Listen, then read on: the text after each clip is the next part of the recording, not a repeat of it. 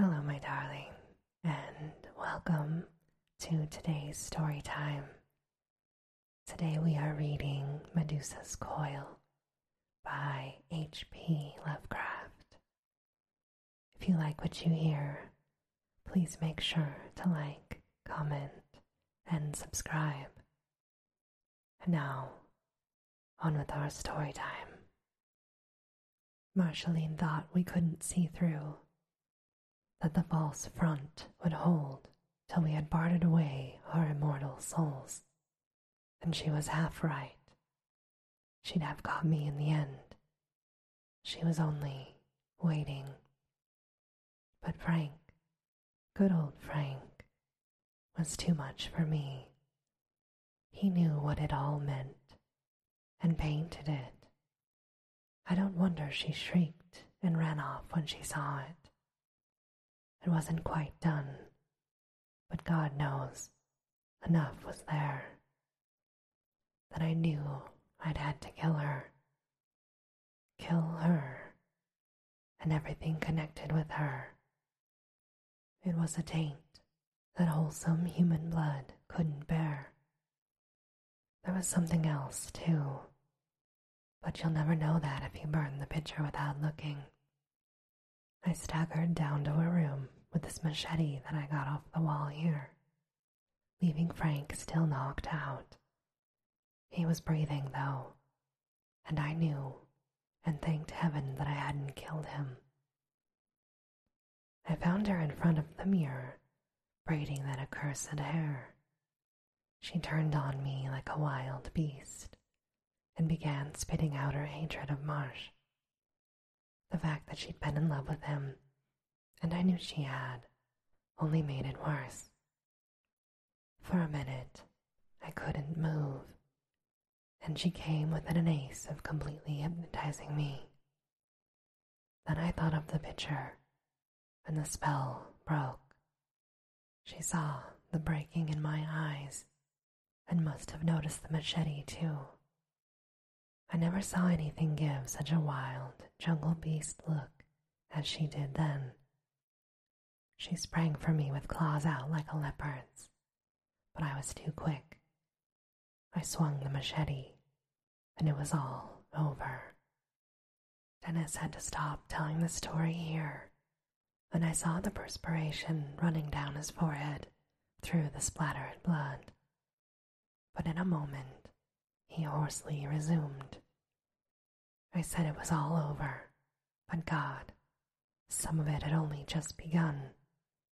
I felt I had fought through the legions of Satan and put my foot on the back of the thing I had annihilated. Then I saw that blasphemous braid of coarse black hair begin to twist and squirm of itself. I might have known it. It was all in the old tales. That damnable hair had a life of its own, and it couldn't be ended by killing the creature itself. I knew I'd have to burn it, so I started to hack it off with the machete, but it was devilish work, tough, like iron wires, but I managed to do it, and it was loathsome the way the big braid writhed and struggled in my grasp. About that time I had the last strand cut, or pulled off. I heard that eldritch wailing from behind the house. You know, it's still going off and on. I don't know what it is, but it must be something springing from this hellish business. It half seems like something I ought to know, but can't quite place. It got my nerves the first time I heard it, and I dropped the severed braid in my fright. Then I got a worse fright, for in another second the braid had turned on me and began to strike venomously with one of its ends, which had knotted itself up like a sort of grotesque head. I struck out with the machete, and it turned away. Then, when I had my breath again, I saw that the monstrous thing was crawling along the floor by itself, like a great black snake. I couldn't do anything for a while. but when it vanished through the door, I managed to pull myself together and stumble after it. I could follow the broad, bloody trail, and I saw it led upstairs. It brought me here, and may heaven curse me if I didn't see it through the doorway, striking at poor dazed Marsh like a maddened rattler as it had struck at me, finally coiling around him as a python would. He had begun to come to, but that abominable serpent thing got him before he was on his feet. I knew that all of that woman's hatred was behind it, but I hadn't the power to pull it off. I tried, but it was too much for me. Even the machete was no good. I couldn't swing it freely, or it would have slashed Frank to pieces. So I saw those monstrous coils tighten, saw poor Frank crushed to death before my eyes, and all the time that awful faint howling came from somewhere beyond the fields. That's all. I pulled the velvet cloth over the picture, and I hope it'll never be lifted. The thing must be burnt. I couldn't pry the coils off poor dead Frank. They cling to him like a leech, and seem to have lost their motion altogether. It's as if that snaky rope of hair has a kind of perverse fondness for the man it killed. It's clinging to him, embracing him. You'll have to burn poor Frank with it, but for God's sake, don't forget to see it in ashes. That and the picture. They must both go. The safety of the world demands that they go. Dennis might have whispered more, but a fresh burst of distant wailing cut us short. For the first time, we knew what it was, for a westerly veering wind brought articulate words at last. We ought to have known long before, since sounds much like it had often come from the same source. It was wrinkled Sophonisba, the ancient Zulu witchwoman who had fawned on Marceline, keening from her cabin in a way which crowned the horrors of this nightmare tragedy. We could both hear some of the things she howled, and knew that secret and primordial bonds linked this savage sorceress with that other inheritor of elder secrets who had just been extirpated. Some of the words she used betrayed her closeness to demonic and Paleogean traditions. She wailed strange words for hours, and her wailing was never ending, but I could only pay attention to a small portion. The expression on my boy's face showed that it had reminded him of something frightful, and the tightening of his hand on the machete boded no good. I knew he was desperate, and sprang to disarm him if possible before he could do anything more. But I was too late. An old man with a bad spine doesn't count for much physically. There was a terrible struggle, but he had done for himself before many seconds were over. I'm not sure yet, but that he tried to kill me too. His last panting words were something about the need of wiping out everything that had been connected with Marceline, either by blood or marriage. I wonder to this day that I didn't go stark mad in that instant, or in the moments and hours afterward. In front of me was the slain body of my boy, the only human being I had to cherish, and 10 feet away, in front of that shrouded easel, was the body of his best friend, with a nameless coil of horror wound around it. Below was the scalped corpse of that she-monster, about whom I was half ready to believe anything.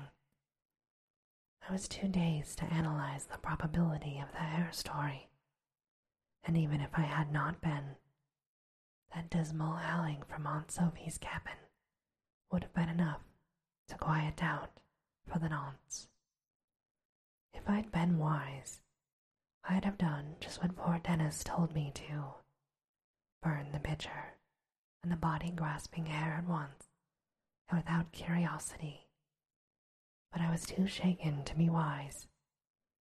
I suppose I muttered foolish things over my boy, and then I remembered that the night was wearing on and that the servants would be back in the morning. It was plain that a matter like this could never be explained, and I knew that I must cover things up and invent a story. That coil of hair around Marsh was a monstrous thing.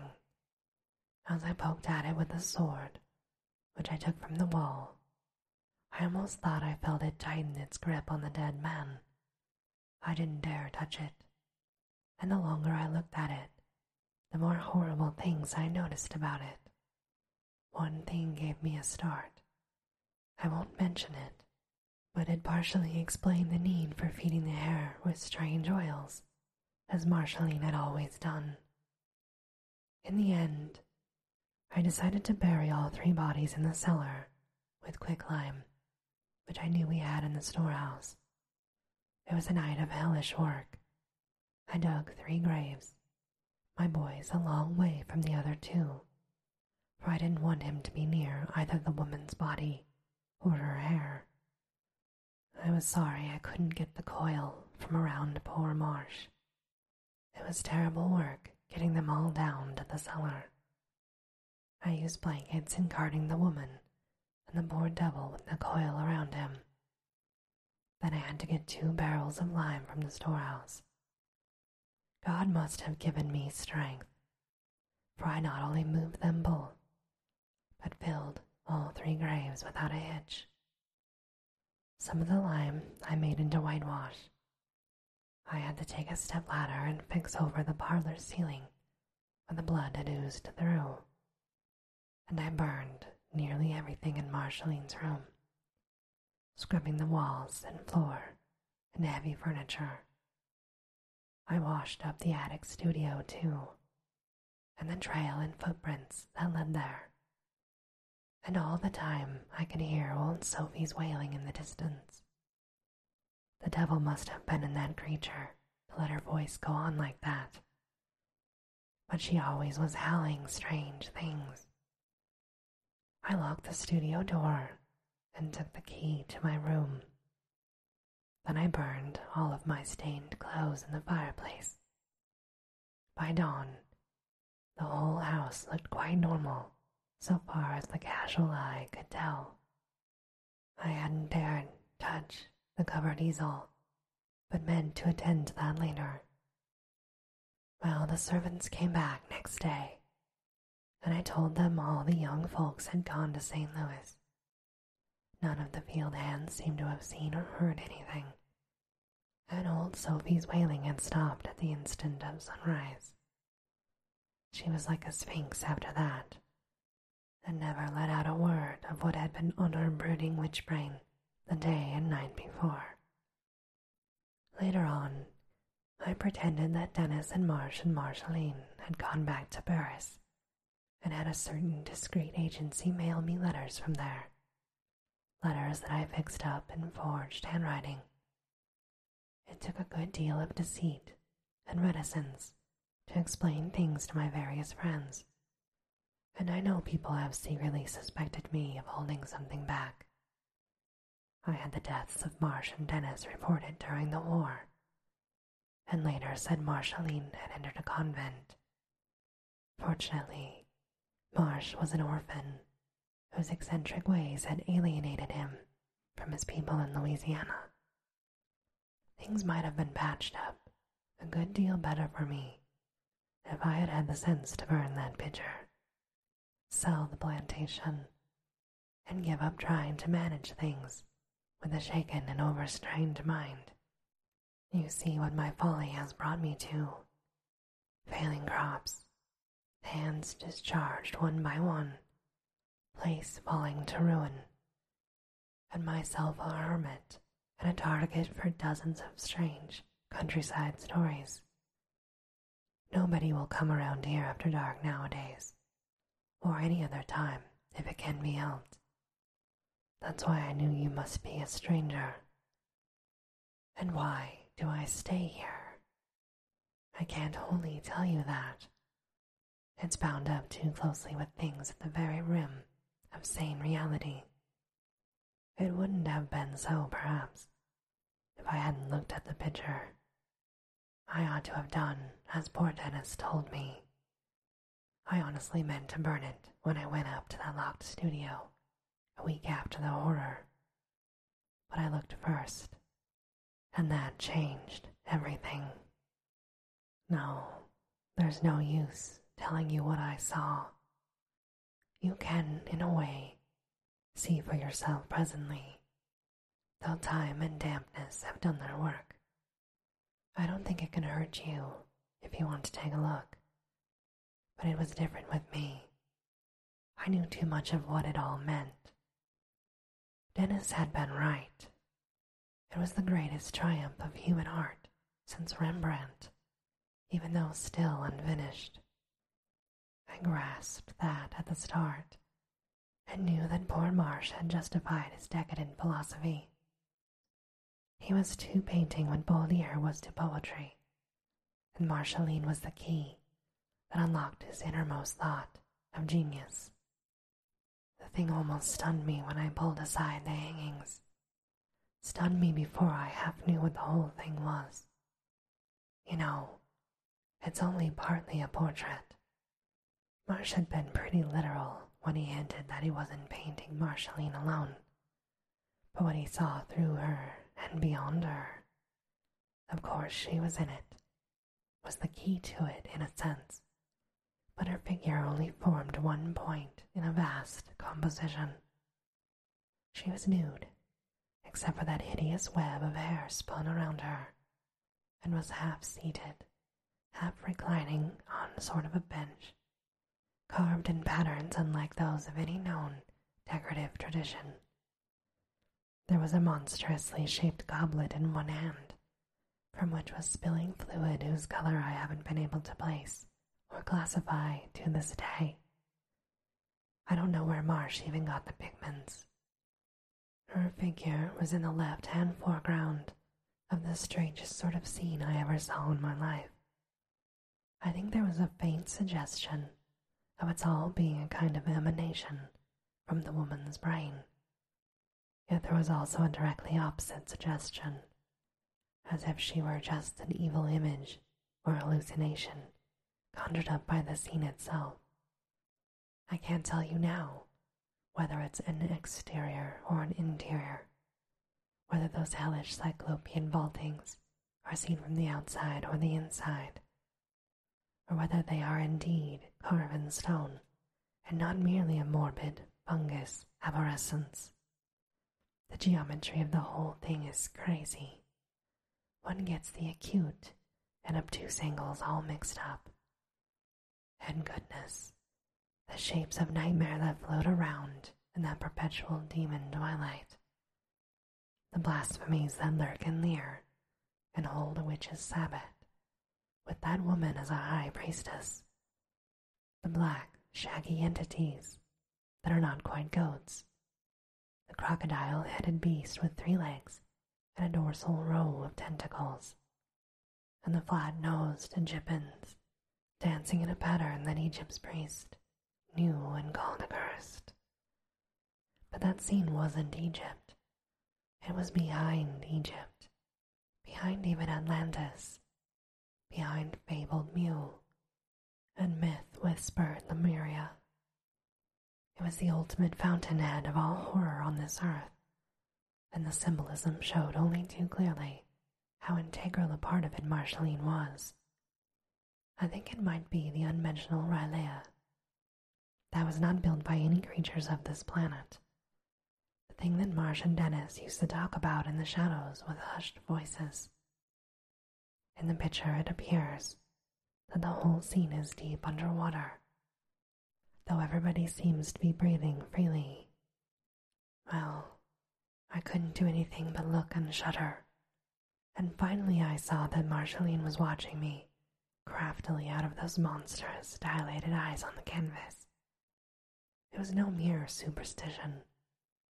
Marsh had actually caught some of her horrible vitality in his symphonies of line and color, so that she still brooded and stared and hated, just as if most of her weren't down in the cellar under quicklime. And it was worst of all when some of those agate-born, snaky strands of hair began to lift themselves up from the surface and grope out into the room towards me. Then it was that I knew the last final horror and realized I was a guardian and prisoner forever. She was the thing from which the first dim legends of Medusa and the Gorgons had sprung, and something in my shaken will had been captured and turned to stone at last. Never again would I be safe in those coiling, snaky strands, the strands in the pitcher, and those that lay brooding under the lime near the wine casks.